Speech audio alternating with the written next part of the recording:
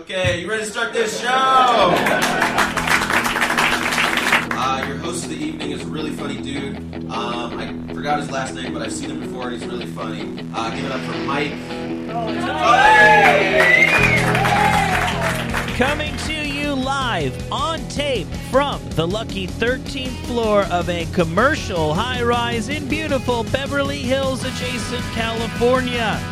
From the studios of Sirius XM West, boasting an obstructed view of the world-famous Hollywood sign. This is The Tully Show. I am your host, Mike Tully. Joining me today for a first-time ever joint broadcast of The Tully Show and her podcast, Koo and the Gang, as seen in the Sorry Not Sorry sketch comedy series, streaming now at go90.com, comedian Esther Koo. Thanks for having me. Thanks for coming by. I've seriously been looking forward to... I was listening to you on Jim Jeffries, the Jim Jeffries episode. Yeah, he's a nice guy. Nicer than I expected. Yeah, he sounded like a nice guy. I've never met him before, but he follows me on Twitter. Oh, well, that's cool. Yeah. He was like, come by my taping. I'm like, I'm going to come. Now, you have to be suspicious of... I want to be careful with what I'm saying. I don't want to disrespect you professionally, but you are a professional comedian who's also an attractive lady, so don't you have to kind of parse people's intentions? Not really. No? I mean, like, people are pretty straightforward with me. Mm-hmm. They're like, do you want to do my show? Do you want to fuck? Oh, really? Yeah. Oh, that's interesting. I think. Okay, cool. Well, I good. never think that if somebody asked me to do their show that they, like, want to go out with me or something. Okay. Because I always feel like guys would... I feel like a lot of guys get into comedy for the same reason a lot of guys get into radio, which is they have a lot to say, but they feel really awkward saying it to people, like kind of face-to-face. Mm-hmm. So they have to make up this weird artificial construct to allow them to say all the stuff that's inside. Yeah, and I have problems with intimacy just like you do, too. What makes you think I have problems with intimacy? Well, you were clumping yourself into this group I'm not a comic. Well, a radio guy. Okay, yeah. But it's an accident that I'm here. Okay. I'm still not really a radio guy. I mean, I'm not. Like, if I How'd you get this job? I knew a guy. Damn. It's true. If I lose my gig in radio tomorrow, like, I think it's fair to speculate that I'll never work in radio again because I don't have a network of people. I'm not like I'm not like getting phone calls from, hey man, come work on K-Buzz in the morning. Why don't you, whoever got you the job, why don't you introduce me to them so that I could get a job here? I could introduce you to Brian Cullen of Faction Music. You want to be? I mean, yeah, I would love to be. Really? Yeah. How you doing? Like, how's your career going? It's going great. Okay, but you want to be on radio? Can't be going that great. I mean, I think radio. Well, I've been doing my podcast for like a year and a half, and I just think it's which I'm now on technically. Yes, and we're doing a swapcast, and I think it's so fun. I would love to do more radio. It's something that I never really thought of getting into because I've always been like, I'm a comedian. I'm gonna do stand up. I'm gonna do stand up shows. But then it's like all these comedians do radio because if you're good just on the fly, right, you could be good on the radio. They're kind of similar. That's what I keep telling myself when I bomb at stand-up comedy. You just got to imagine the listeners at home laughing. Like, okay, these 6 people at the improv lab have no idea what I'm doing on stage. But when people tweet you like, hey, you were great on the radio today, like you want to ask them like, hey, which one, at what point did you laugh? Like what minute marker did you laugh at? They'll usually tell me what they liked about what I did. The one that I love is when people go, man, you're just fucking awesome, like a rare once in a generation talent. And you're like, oh, thanks. And they go, yeah, you and then they say somebody that I have absolutely no respect for. Yeah, so you just lost all respect for them. So, yeah, so I don't know what to make of that. So what are you supposed to be doing instead of radio? Like if you lost your job tomorrow? If I lost my job tomorrow... To me. Right, when it becomes the Jason Ellis Show featuring Esther Koo and Koo and the Gang becomes a weekly thing here on Faction Talk, the first thing I would do is I have co-written some books. Mm-hmm. Like I co-wrote Jason's books and I've co-written some other people's books. That would be the most obvious, easy way for me to make a few dollars, but it's hard to make like a real proper living at that. Yeah. So, yeah. So you'd be fucked. Well, I would like to think that I have enough friends at this point that if I sent out like an urgent SOS text to a bunch of people and was like, I wouldn't. Seriously, of course, I've had to contemplate this like everybody has. Like, seriously, I don't know how I'm going to like keep a roof over my kid's head. Can you put me in touch with anybody who might have anything? Yeah. I at least feel like more so now than maybe even 2 years ago, there's like... Well, you've also just met a lot of people working here too, probably, right. and become friends with people. Yeah, but I don't think they like me very much. I don't think that there are a whole lot of people in this organization who are like, ooh, wait till we can get our claws in Tully. Those would not be the text messages I would be sending out. Yeah. Maybe I'm ignoring this wonderful opportunity right underneath my nose, but I don't think so. Oh, okay. So can I ask you about you? I usually do a lot of research on people, and I've done none on you because I actually would rather hear it from you. Okay, cool. I'm sure people who listen to your podcast are well acquainted with your story, but I am not. So if we can go down memory lane one more time. Yeah, sure. Where are you from? I'm from Chicago. Okay. Mm-hmm. And you were born and raised there? Yep. You don't have a Chicago accent. I know, because I left when I was young. I was like, I need to get the fuck out of Chicago. And you went to where, Seoul? No, I went to Boston. Oh, well, that explains the accent. Yeah. Okay, it's all making sense now, yeah. Right? You and Bill Burr. Neighbors. Yeah, I read in a book one time that there was like one sentence in a book, and it was like a vacation guide to Boston, and it said like Boston has the greatest comedy scene of any city in the country. But it was biased because the whole book was all about Boston. Right. And I was like, I'm going to go to Boston. I want to be a comedian. So that's how it was, just so random. Like I could have been reading a book about San Francisco or anywhere. And they could have made the same claim. Although Boston's way Although up Boston there. is a great town for comedy. Also, I think it's a really good idea, something that I did not do, to work your chops up on the East Coast. Mm-hmm. I forget who I was talking to about this. It might have been Bert It's Kreischer. just a faster paced like vibe. Yeah. Like people just talk faster, and you just have to like, when you're merging into traffic, if everybody's going fast, it just forces you to be just like them. Right, it does. And I also just think, like, I don't want to make too much of abusive crowds and hecklers and the, hey, forget about it guy. There's not actually a whole lot of those left in New York or, I'm guessing, Boston. But it does feel like... I mean, those guys are at the bar. Right. The forget about it guys. Yeah. Like, it's like good exercise to just talk to them. Yeah. Before you're going on stage or after you come off stage. Like, yeah, I mean, you don't get heckled all the time. Right. So were you always... How old were you when you moved there? 23. And were you always going to be a comic then, I assume? So did you go to college? I did. Okay. Big mistake. Yeah, same here. It was the biggest mistake I ever made in my entire life. Right? Yeah. What the fuck did we learn in college? Nothing. And what it accomplished for me was we were talking a little bit about my background before we were rolling here. I was in a band, and I was in a band that had just enough success that I could think realistically I was going to do that for a living. Mm-hmm. And then due to a couple different circumstances. What was the name of your band? Our band was called National Velvet. Okay. Very vague. Yeah. Well, okay. So it was the mid-'90s, and everybody was doing the grunge thing, and we were, like, trying to do the exact opposite. Yeah. Like, we wanted to be, like, a big, like, almost kind of, like, glamorous. Like, we didn't want to be, like, we're wearing dirty flannel shirts Glam kind rock? of thing.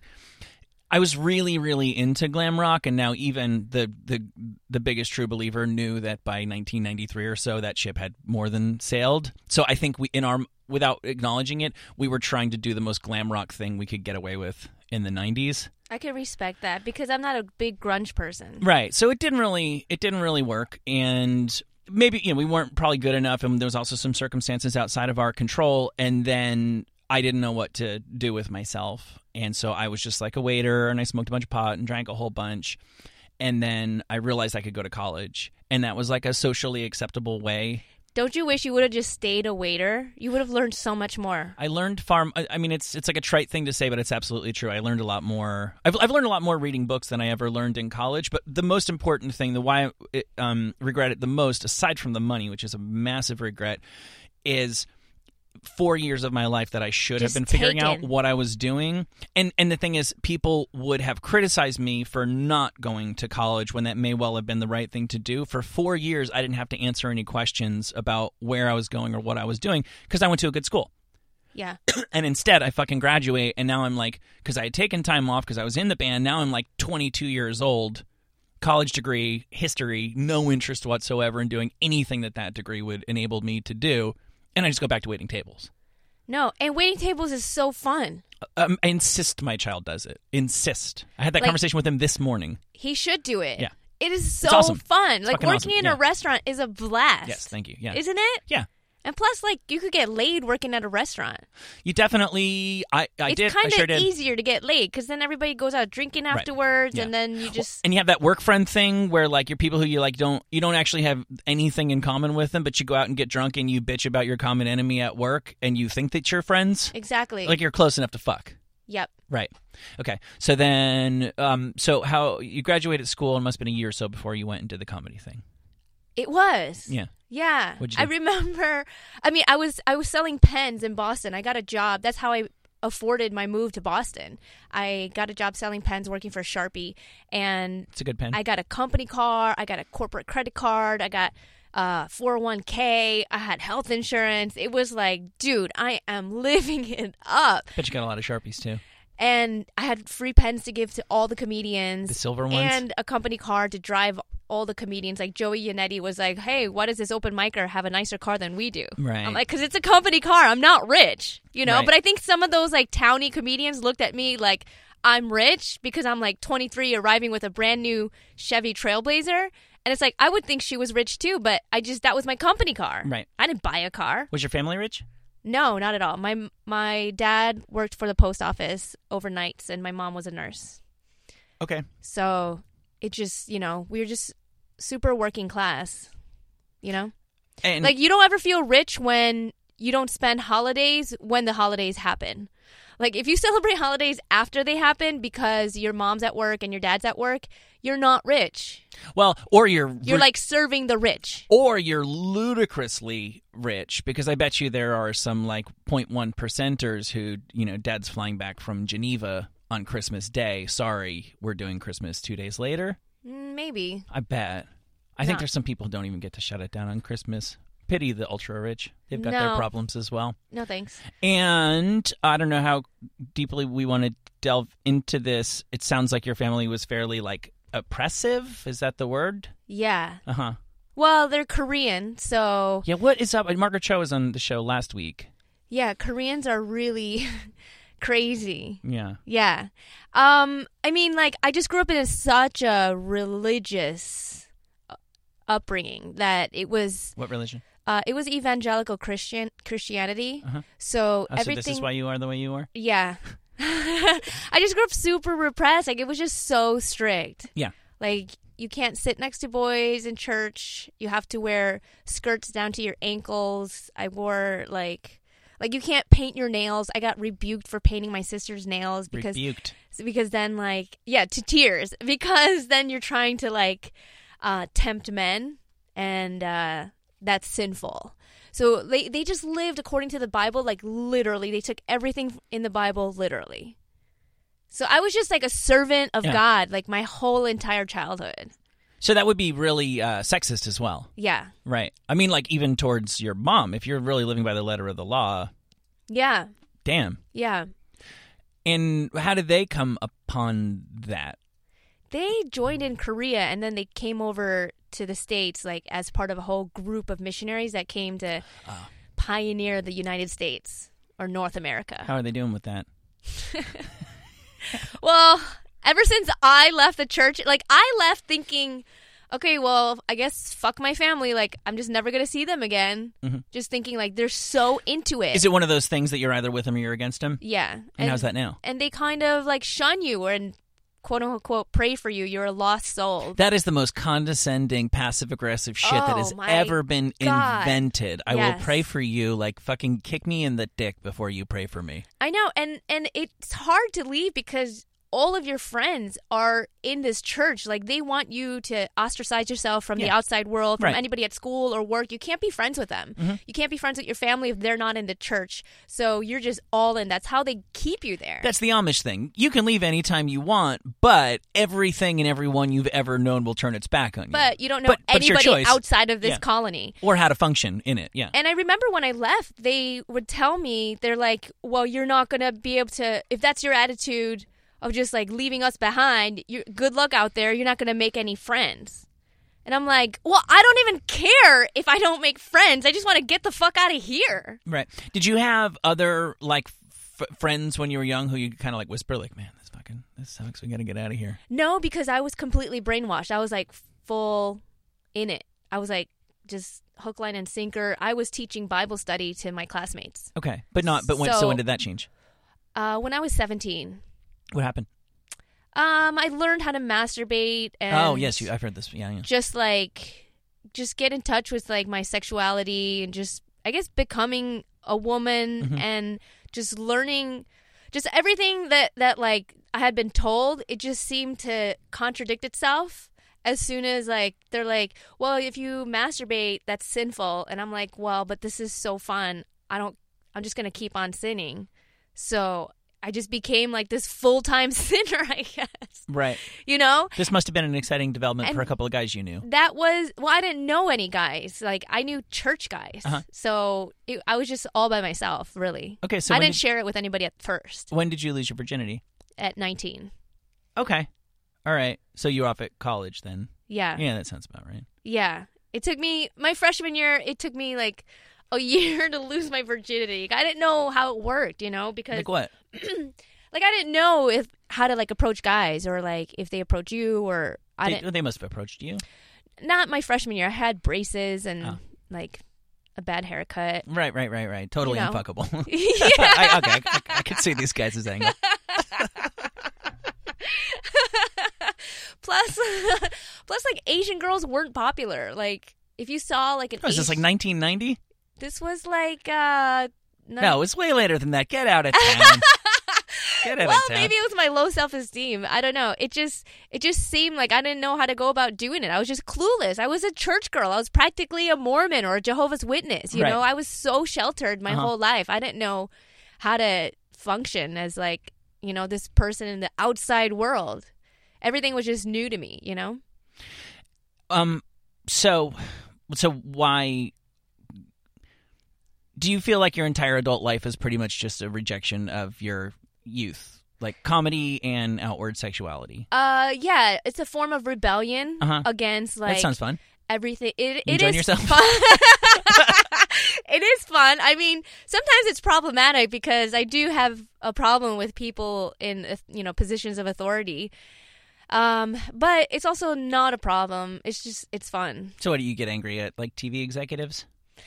TV executives? I'm trying to think of who would be in a position of authority over you, and it's when you're a comedian, you don't really have an authority figure, so I'm thinking maybe you pissed on a couple desks in MTV or something. No, I didn't piss on their desks. Maybe I like blew weed, smoke in their faces, indirectly. Sure, like it could happen to anybody. Out the bathroom window and then into their executive window, but... They love that at MTV. It makes them feel like they're not working at ABC. They make it appear that they love it. Right. It's actually fairly They don't really love it, no. They actually work very hard there, and I don't really see them smoking too much weed. So... Okay. But yeah, a lot of my adulthood is catching up on my childhood. Mm-hmm. Like, I love going to water parks because I never went to water parks as a kid. Yeah, okay. So it's the Michael Jackson thing. You never got to have a childhood, so now you're going to have a childhood for the rest of your life. I get that, but I never understand why Michael Jackson, Liz Taylor, like why that isn't just a phase. Like, at a certain point, don't you get your fill of water parks? No, I want to go to every water park. Everywhere. Water parks are pretty great. And I've only been like 3 times so far. What the fuck are you doing? I know. I need to fucking... I thought you were going to tell me that you I was going to go today, and then you were like, come into Sirius. And I was like, fine. It's not too... Like, give me a break. It'll be 11:30 when you're done here. So... Go slip and slide. Yeah, I mean, we have this insatiable need to like relive our childhoods because it's just not fair. Like, when you're doing things as an adult... You're still paying bills, and it's just not as fun. Like, I see kids enjoying themselves at Disney World or wherever, and it's just like, wow, if I had this when I was a kid, I'd be so happy. I was at Disneyland a week ago, and I think there's like more adults there than there are children. We have an epidemic of baby people. Yeah, see, Disneyland and Disney World, that's not as fun to me. No, water slides. You got it figured out. Water slides. You're a smart kid. You got this figured out. It's because there was this commercial for Wisconsin Dells in Chicago that would always play on every summer, and we never were allowed to go to Wisconsin Dells, and it just looked like the commercial was just so good. Is that the one that even when it's cold you can go? Is it indoor? I think so. Is it? My kid went to a thing in the middle of winter in Wisconsin. My wife is from Milwaukee, so amazing. Yeah. See, now I'm jealous of your kid. Yeah. Well, you guys can hang out. I'll introduce you to. So let me ask you something else. Oh, and feel free to ask any questions that you want, since this is I always ask about poo. Go ahead. You know, I noticed in the description for your for Koo and the Gang that you talk about your guest sexuality a lot. Oh, That's what it says there. So if you have any questions about my poo or my sex life, fire away. Well, how old were you when you lost your virginity? I want to say, late 14. It was 14. I think so. It was after my god. It was after my freshman year of high school, and I'm born in July, so I think I was just before I turned 15. Wow. See, that's exactly why I am reliving my childhood now, because in high school I always saw everybody like making out by their lockers. Yeah. And I sucked mad face back then. Did you? I did. The sex thing was, I mean, with apologies to the lady if she happens to be listening, it was a mistake. Like it was not. It was just like something that I making out in the hallways? No, that was great. That part I really really liked. The actual having sex at 14 bit, because I don't want to say like it was a peer pressure thing. Like I wanted to do it, but like it didn't really feel right. But like on paper, everything worked. Like, oh, she's attractive. She's kind of a friend of mine. When you fill out the rape paperwork at the police station? She's totally willing to do this. This is completely consensual. That was a checklist on my box. And so we did it. And the cliche is that guys come like immediately the first time they have sex. It actually took me forever. Because I'm like a sensitive. Oh, that's awful. I was like a sensitive boy. That's awful. Where it took me like a half hour or something. Half an hour? Oh my god. Oh man, Esther Koo. I would not put up with that. I'd be like, pack up your bags. You're gone. We didn't know what we were doing. So that's how you. So when you have, what was the last time you had sex with a man? Maybe a month ago. When was the last time you had sex with a woman? You know what? That's on my things to do list. Oh, come on. I heard you saying that you're going to turn out as a lesbian. Like, shit or get off the pot. The last time I did Jason Ellis show. But I also heard that I listened to your most recent pod with Aiko. Aiko Tanaka? Yes. Oh, you did? I think a little bit of it. And she said that you said that you are going to end up a lesbian because you don't find men attractive. I was just questioning myself. Maybe I will because... You probably would have done it by now if that was your thing. Yeah. If you were going to end up a chocoholic, you probably would have eaten chocolate by now. Yeah. I mean, I think it's just fun to like. I mean, I like going to strip clubs and stuff. Like, right. I think it's fun, and I think women are more beautiful than men. So undoubtedly, it's just. I think it'd be fun. I mean, maybe I would not become full-time lesbian. Maybe just a part-time. There's plenty of guys, nowadays who would be totally like cool with that arrangement. Yeah. Of where like you could be with a man and you could just go do whatever you want with. Right. With women. You could cheat on him as long as it's just with a woman. Yeah, I wonder how many guys would be okay with I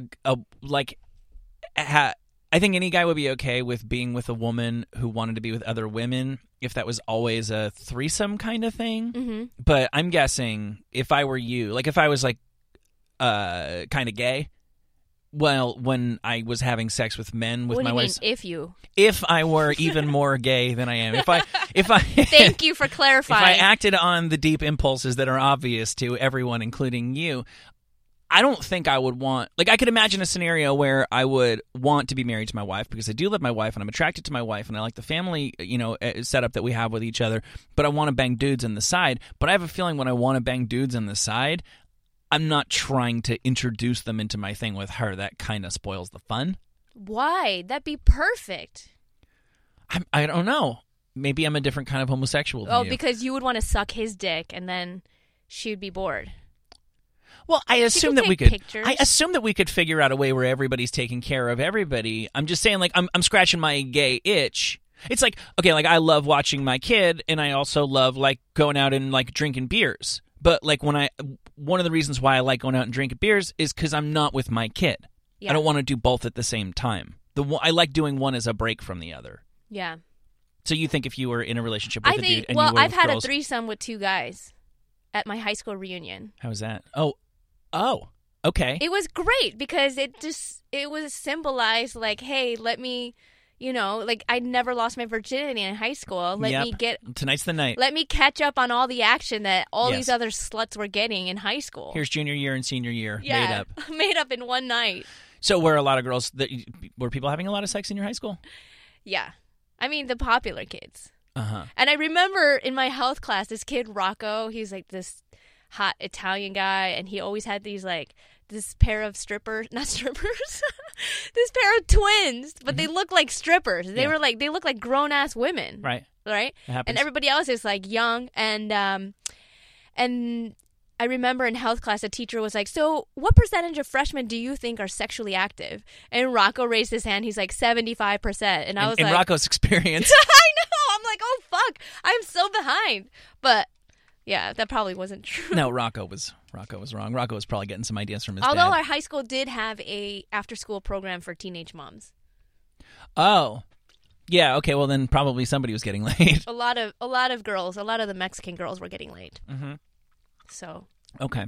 All right. Yeah, I pass some schools here in Los Angeles. And when you see, it's a jarring Teenage sight. moms. It's a jarring sight. It's not something that I will get used to. It's not the world that I was raised in to see high school students carrying babies. It's the world that I was raised in. Mm-hmm. So to me, it was almost normal. Like these girls would like go up to each other in the because once our school ended at 3:15 and their school started at 3:15, and they would come in with their babies and they'd like go up to each other and be like, "Oh, your baby's so cute!" Like it was almost a way to brag of like, "Look, I get laid."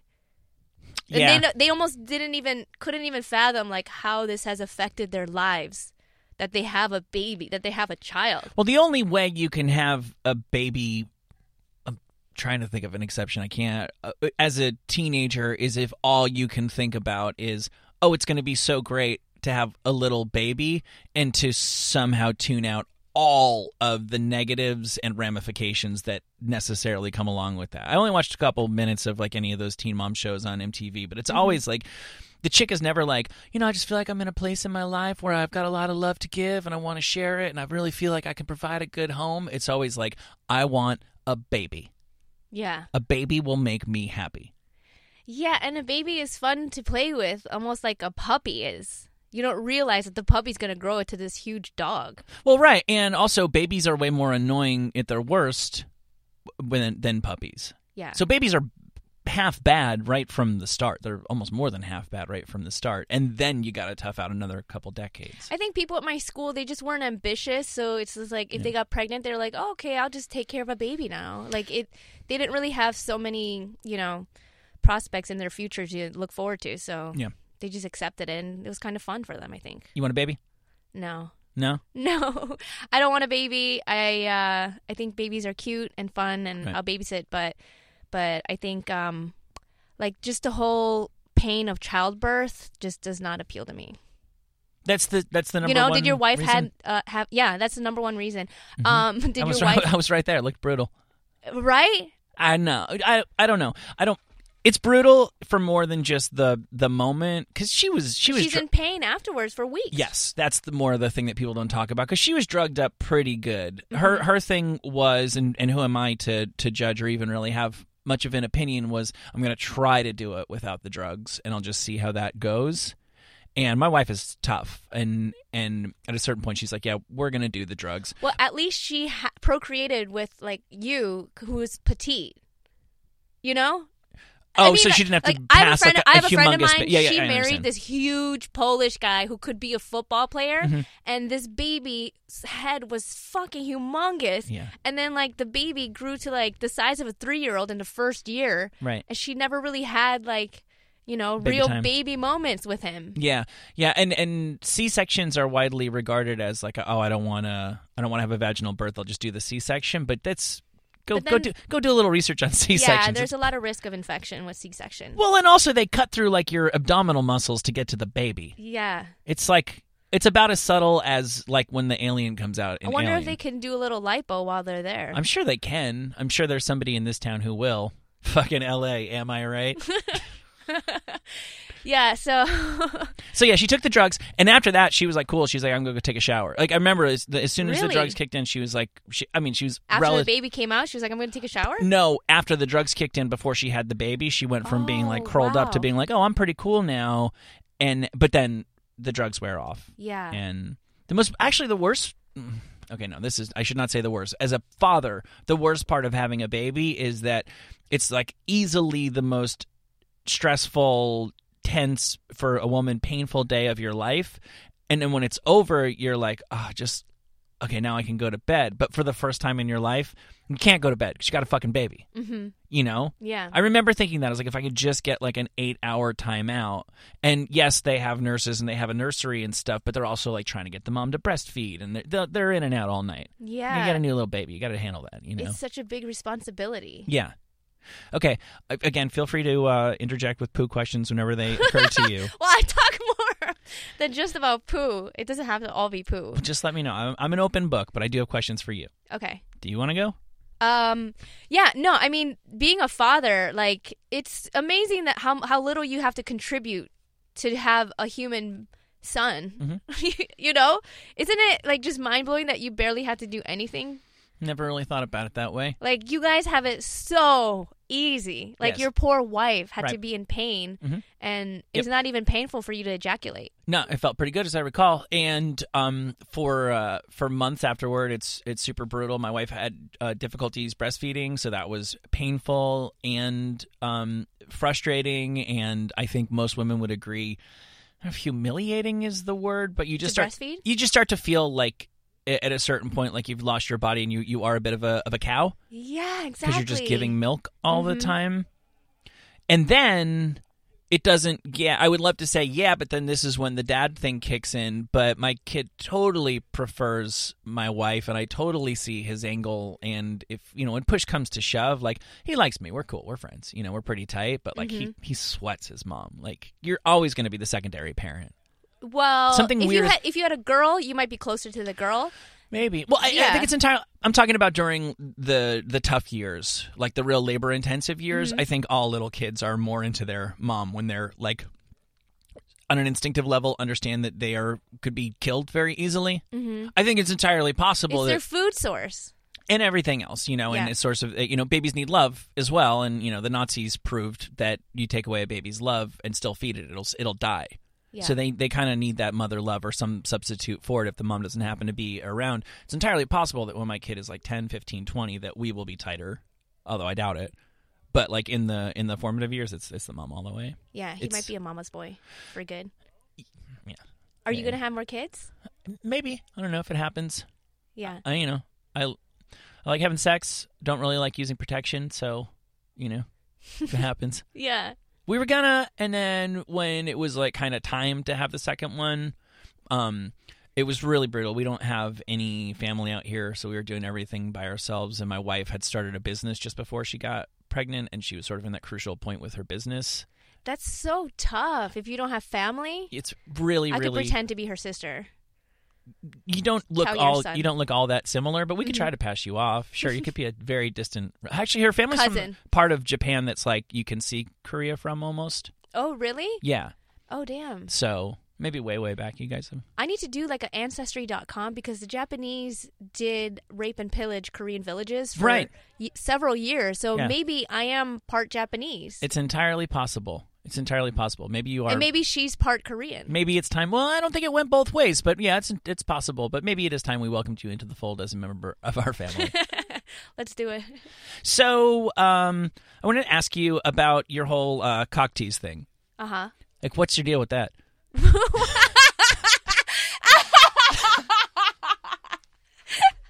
I don't know what you're talking about. I think you know exactly what I'm talking about. Do you consider it like a part of your humor to just cock tease your fans? Or do you consider it empowering to cock tease your fans, or do you just enjoy cock teasing your fans? I just think it's funny. Why? I go on stage. Mm-hmm. I used to do a joke on stage. I'd be like, hey, who in here doesn't have an Asian fetish? And then usually, people are shy. Or if one person claps, I'll be like, just one guy and the rest of you are. Or, just kind of accuse the audience of a blanket having an Asian fetish. And obviously they don't, but I just thought it was funny. I don't know. I think part of it is having grown up so dorky and, looking hideous that, like, having this newfound power of being, like, attractive and guys are attracted to me, I just feel like I have to just play with it.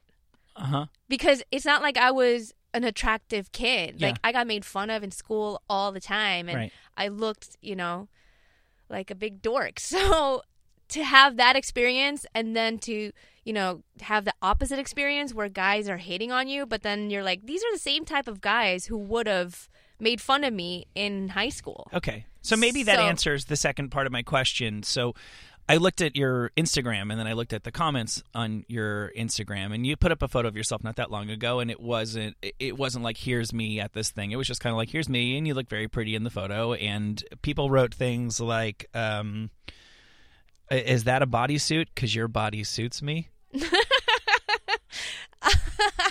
That's not that bad. I prefer you with your legs open. Uh-huh. So when you post a photo that's just like, let's face it, this is just me looking pretty, Mm-hmm. and you know that is what's coming, like, what is it simply, well, that guy wouldn't have written that about me 15 years ago, so it's sort of weirdly cool that even No, I even think- creeps follow me now? I'm still flattered by compliments because, it's like the fat kid who thinks he's still fat. Right. Like, that's how I feel. So I appreciate every compliment. If somebody wants to give me a compliment on my Instagram or whatever, like, I click like on it, So what percentage of people that you interact with you on social media are not male creeps? I have females, Okay. female creeps. Shout out to any of the creeps who are listening to Goo in the Gang, by the way. Hey, listen. Big fan of you, creeps. I mean, it's so fun. It's so funny because I do get emails and people say, hey, listen, I'm not a creep. And they preface their email with it. And I totally appreciate that too. Like, hey, I genuinely find you funny. And do I have to be a creep? They're like, I'm married and No. I have kids. No, you don't. And I just think you're funny. I appreciate those comments too, I would. Well, those are the ones that I think you ought to appreciate. Yeah. I can't imagine, as we all know, there's no male equivalent. I would just, man, if just for a day, I could just post a picture. I mean, I know I'm not attractive enough, but to if there was any world where I could just You could post, put on a wig, a dress, and and I could get those, maybe I could get some of your Heels? fans to follow me on yeah, Instagram. you could be a little cross dresser.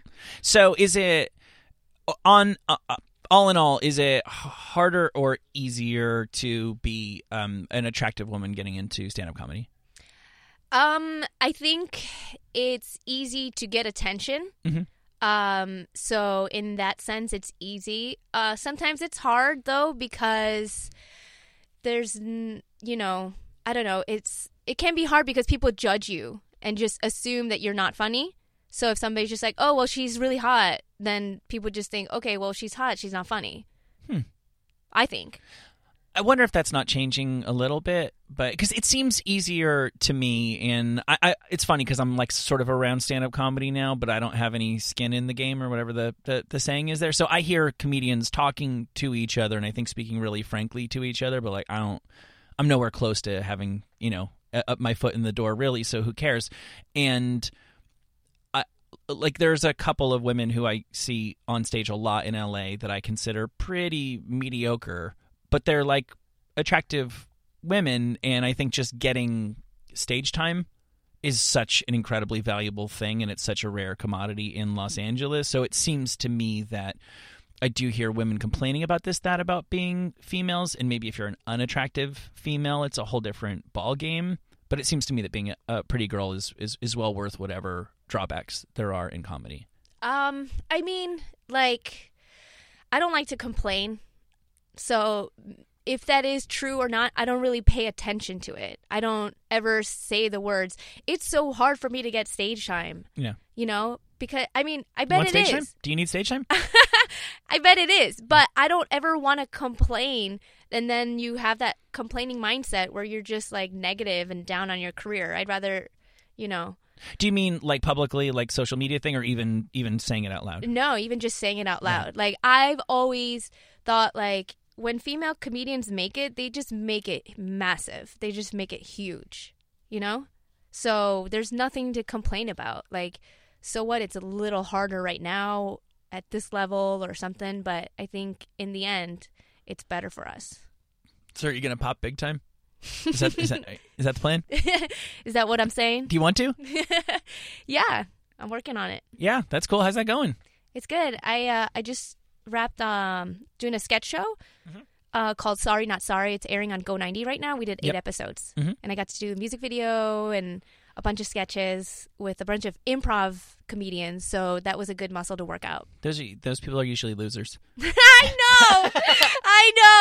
know. I mean, like, they're different from me, but it was good to just, throw myself in the pool with them. To hang out with losers for a change? Well, actually, they were all better than me. So at improv, sure, but at life. I was way in over my head. So it was a great, learning experience for me. Yeah. Well said. You want me to talk shit about them? I don't care. We can move on. Sure. So, white people, huh? Yeah, white people who just get jobs at radio stations and they're not even, they don't even have a radio degree. These fucking history majors prancing in. What sort of, I guess there are people with radio degrees, but would you ever want to listen to one of them? What sort of moron goes and does that? You'd rather... It's like clown college with more wires. Listen to a real person. Yeah, exactly. Speaking to your real white experience. I have no idea. What kind of white are you anyway? Like the regular kind. You know what's gross about white people? Yeah, go ahead. You guys have like sticky earwax. You don't? No, ours are dry. Don't you see your wife's earwax? Isn't it like white and flaky? I'll have to get in there. Isn't that one of Weird Al's songs, White and Flaky? Close enough. My earwax is like my boogers. It just changes with like the day. Yeah. Like, I don't know what's up with that. That's what I mean. That's gross. So your boogers are never slimy? That's a lie. Yeah, no, they are.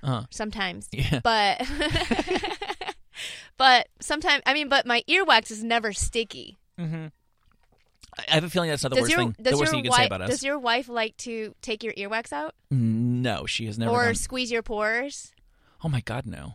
Or like do anything like, I don't know, groom you in any way? I wish she would do it more. I really, really do. Because like I said, she's like a clothing designer. She's got a decent sense of style, and we'll go shopping for shit. And I'll be like, what do you think of this? She's like, yeah, that's fine. I'm like, little fucking help. But she doesn't ever like floss your teeth for you? She has never flossed my teeth. I'm trying to think of... we've showered together and soaped each other down. But is she super Americanized? What's the deal? What do you think that she should be like putting my feet in that water that pulls out all of the toxins or something? Well, not the water, but the pads. Sure. She should be like scraping the bottom of Not that she should be, but like I like doing that stuff. You do that for your man? Yeah, like I like extracting earwax and I will cords and stuff. About that. I don't believe she uses Q-tips. I think we own them only for me. Mm-hmm. So maybe it's because what do you use Q-tips for? I like it. Oh, for your ears. I thought. Okay, never mind. What the fuck? Yeah. Yeah. You know, it actually says on the packaging not to do that. I know, but it's like, what else are you supposed to use them for? Oh, there's a million things. What are you talking about? Just ask the Q-tips box. I use it to clean my belly button. What's going on in there? I'm the gross one? Sometimes... Check my belly button. I've never cleaned it once in my entire life. You know what's in there right now? Jack shit. Because you probably have a crater belly button. Mine is kind of like a balloon knot. Exactly. Yours is big enough that it doesn't really get dusty. But I got an innie. Mine is more like a balloon knot. Oh, yours is exposed? No, it's an innie, but it's just like it has like little crevices that, sometimes could use a little cotton. May I see your belly button? I failed to see the difference between cotton yours. Swab. It has like little lines in there. You're gross. You get shit in there. It's not even shit. It's like particles of your cotton T-shirt that are just there. And if you're wearing a black shirt, it's going to be black. Yeah, you got to Q-tip that shit out. Yeah. Right. So, I forget to do it most of the time. Like, I probably only do it once a month. If you would believe that. Nasty. So, when was your last relationship? So I actually was in Park Slope. Oh my God! So this is a really long time ago. This is like when the Strokes were big. Wasn't that long ago. I used to go out with my weed dealer because I had never smoked weed before. So when I met him, that was like another stupid high school moment to relive. Your weed dealer in high school would never fuck you? Well, no, I never even knew who the weed dealers in high school were. Uh-huh. So I was like, when I met a weed dealer in New York, I was like, wow, he's so cool. He provides weed for the community. Yeah, and I never thought of him as a loser. And all my friends watched me go out with this loser for a year and a half. I wonder, are there girls? There must be, right? I know it's a male fantasy that women trade sex for like pizzas and stuff way more often than they do in real life. You know, like porn would lead you to believe, you know.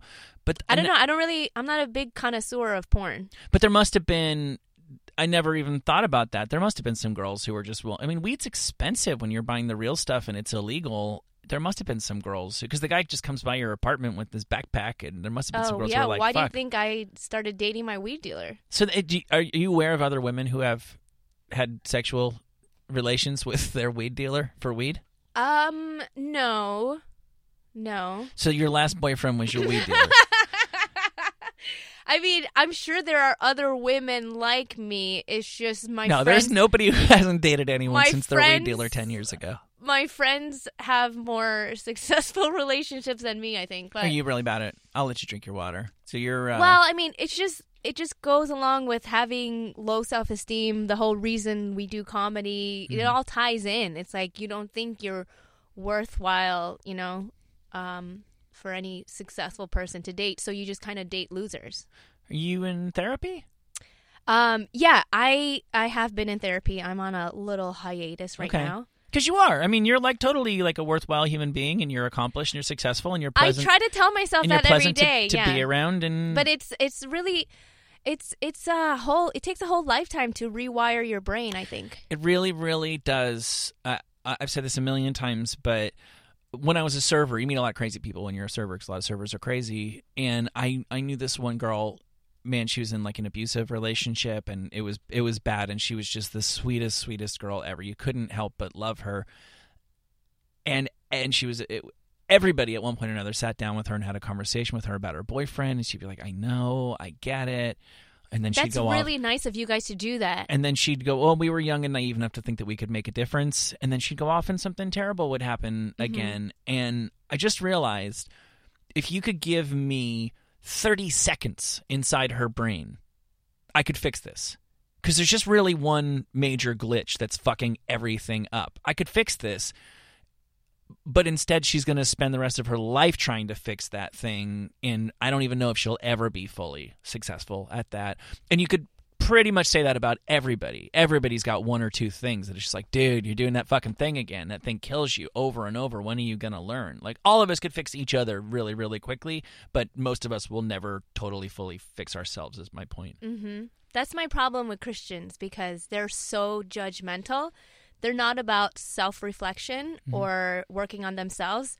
Their whole philosophy and whole motive for going to church is so that they can judge other people and tell you what to repent of. It's like, I'm not going to fix anything. I'm cheating on my wife, and I'm a piece of shit, but I'm going to tell you exactly what you should do to be a better servant of God. Yeah. It's like, fuck you. Why is that still so front of mind to you? You don't encounter many Christians out here in Los Angeles. You're free of them. What? You've been free for longer than you were with them in the first place. Let them go. Aiko is actually a Christian. What? Yeah. I know. I'm trying to drag her out of Christianity, but she won't budge. Oh, that's... Yeah, gets its hooks in some people. And I hate to argue with them, because it's not something... People arguing about religion is about the dumbest thing that you can ever do, because religion doesn't appeal to you or not appeal to you on a rational level. Yeah. You know what I mean? It's talking to something inside of you that your brain doesn't have a whole lot to do with. Yeah. Like, once you get into it, I should just let it go. Once you get into religion, your brain comes up with a whole bunch of reasons why, like, you are religious, and when you're not into it, your brain comes up with a bunch of reasons like why religion is so stupid. But I firmly believe that you first come to like a gut conviction about it. Mm-hmm. I've never met one person who actually really sat down and like read the Bible and then read the Satanist Bible, and it's like, right, okay, here's my decision. Is there a Satanist Bible? There is. It's a bad example, because it's actually, I think, just like... I never heard of that. It's gay. It's not cool. Satan had a far less convincing author. Did Satan write a Bible? It would have been a better book if Satan wrote it, but instead some guy from the 60s called Anton LaVey wrote it, I think. Oh, really? Now I want to read it. Yeah, go check out the Satanic Bible. I have to let you go. I had actually prepared a little segment that I wanted to do with you. I think the last time you were on the Jason Ellis Show, I recommended that you change the name of your podcast to Coolus. Because I've found you to be somewhat gullible occasionally. I am, very gullible. So I made a bunch of stuff, and some of it's true and some of it's fake. Okay, I have to decipher which ones are. Yeah. Okay, go. I was once charged with assault with a deadly weapon. You? Yeah. True. Wow. You really think that of me, huh? Well, I think you threw that in there to throw me off. It's not true. Okay. I once... oh, shit, you love shit. I once took a shit in a stranger's washing machine. False. No, you should have been there. Cocaine's a hell of a drug. Oh, come on. Yeah. Really? I'll tell you this story some other time. I was once mugged twice in one day. True. You're right. I should have been fucking my weed dealer. That wouldn't have happened. I am or was technically a hermaphrodite. False. Really?